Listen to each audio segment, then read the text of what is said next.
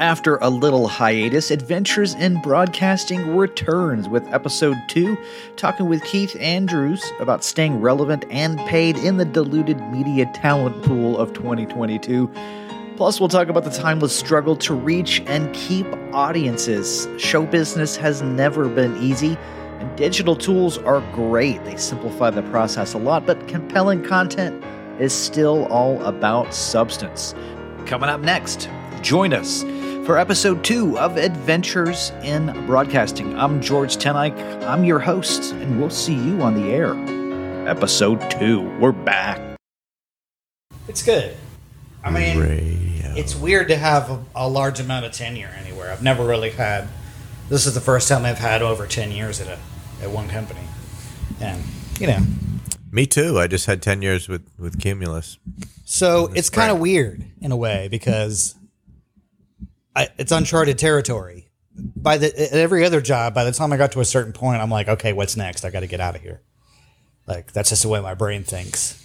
Or sometimes they take care of that for you. Like, get your shit. Yeah. Come with us. That's what it was at Yahoo, you know. Uh-huh. But going into a situation like that at Yahoo, it was a losing proposition from the get-go. Because by the time I got to Yahoo, broadcast.com, it was 2006. And Mark Cuban had already made his $1 billion. Yeah. And Yahoo finally realized that they had overpaid and didn't want to put any more money into it. And so it was just for the experience and just for the resume fodder, just so I could have Yahoo Sports on my resume. And I mean, it was a cool experience and I learned so much, but I went into it knowing that it was limited and that I wasn't going to go very far there.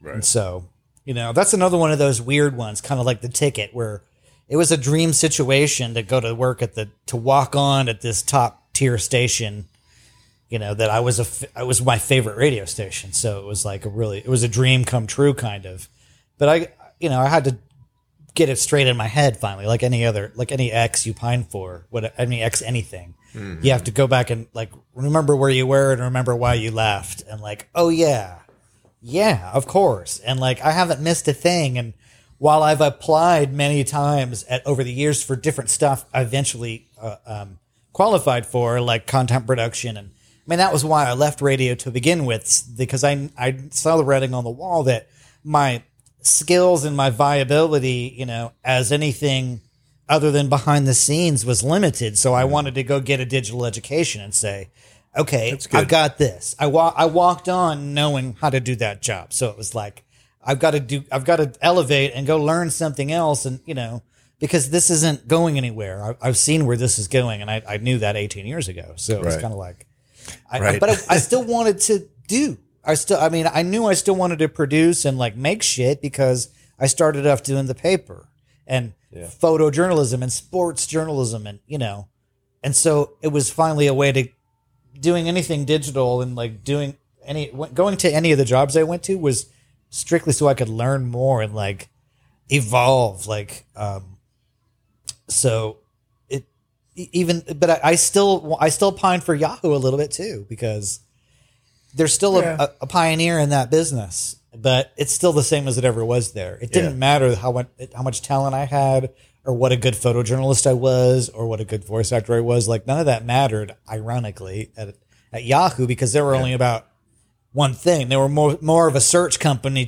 Like they weren't sure if they were a media company and they weren't sure what they wanted to do. And I'm like, I have everything you need right here, and you're not using one bit of it. And it was kind of like, they were like, well, you're never going to do that here. And I'm like, well, fuck you. There's 5,000 radio stations and television stations. I'll just go somewhere else. Yeah, I'm still good, very good, should say, on-air guy. And I don't understand why I'm not being used. I had somebody approach me, I think I told you, and for the country station, the guy who's the music director and the assistant program director for the country stations. And, great guy, came in, said, hey, we need somebody to help do fill-ins. And, we know you have experience and whatever. And I said, okay, cool. I did a demo, talked to the PD, and the great guy. I liked him a lot and, like him a lot. He's still around.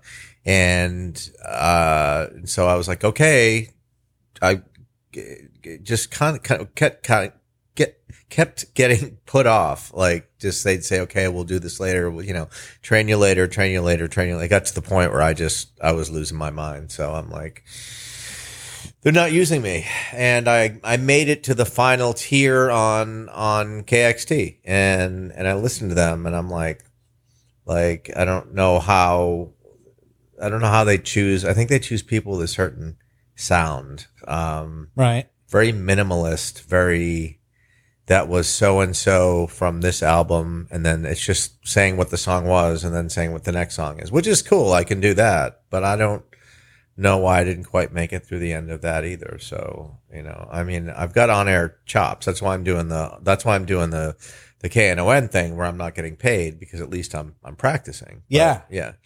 Well, I have to look at a guy like Jeremy Robinson, who he's the only example I'm aware of that I've personally kind of rode along for his roller coaster ride at the end of his contract and his morning drive slot. I guess he was on 102.9. Was he? Paired up with some girl co-host and having a really hard time. And, I kind of just was chatting with him at that time. This was 2 years ago. Just kind of talking him off the ledge a little bit and talking him through his frustrations. And I just found it so ironic. I'm like, well, you're in Market 5, morning drive.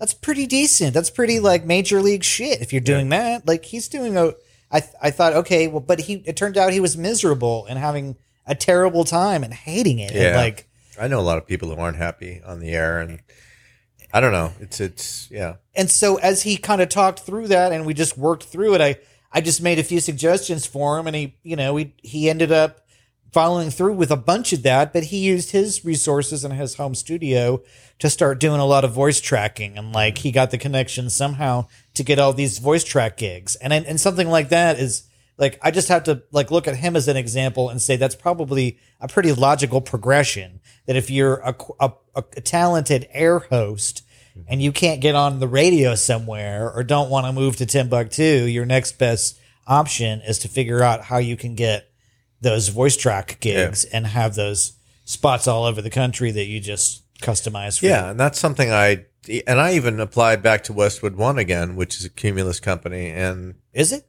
Okay, that's cool. Yeah, and I worked for them that was something else I was doing too when I came back to Cumulus. I was doing a fill-ins on their whatever you call it, syndicated shows. So I was doing that. I forget that I was doing that already, and I don't know why they're not using me. I don't know. It's I know I still need to be more aggressive probably in some areas, but it's come on, man. I think that if you could learn to harness something like LinkedIn, and I've used it so much. If you use it the right way, you can get on people's radar. Okay, that's something that I haven't really done with radio and LinkedIn. So, well, I mean, what you probably need to do is do a little sleuthing, like I've done, and try to find out who is in charge of hiring for shit like that, and the people that a lot of times on LinkedIn, I'll connect with the person who's posted the job, or I'll try to figure out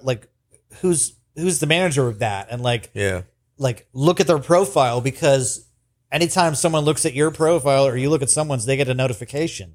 So, and I've used that. That's true too. Yeah. I've used that strategy multiple times to pull strings.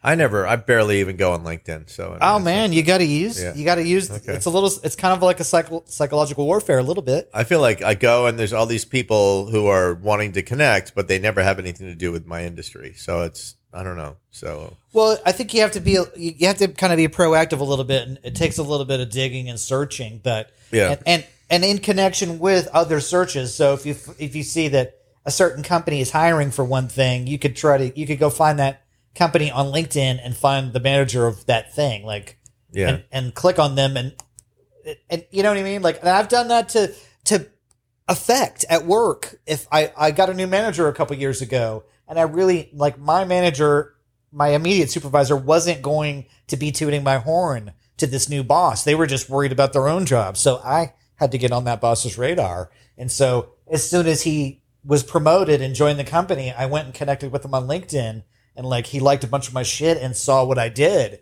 And a week later, my boss who was a pretty high up, called me and said, "Oh, well, Justin all of a sudden wants to hear all about your bio. We need to get a bio together, and he wants to know all about you, and we're gonna like put you in front of him now." And it was like just a little bit of like it's still who you know in this business. When somebody says, "Man, we've got this voice tracking gig we need to get done in Ogallala, Nebraska," who do we know? Who do we know that does that shit? Yeah. Oh, Keith, that guy Keith, he was on the Merge. But I mean, in the same way that you got that job originally, you told me that story of going to that convention and then playing your tape and the right people hearing it and going, "Oh, he's good," and then Scott going, "Hey, right, want to come to Dallas?" My sound bites, it was.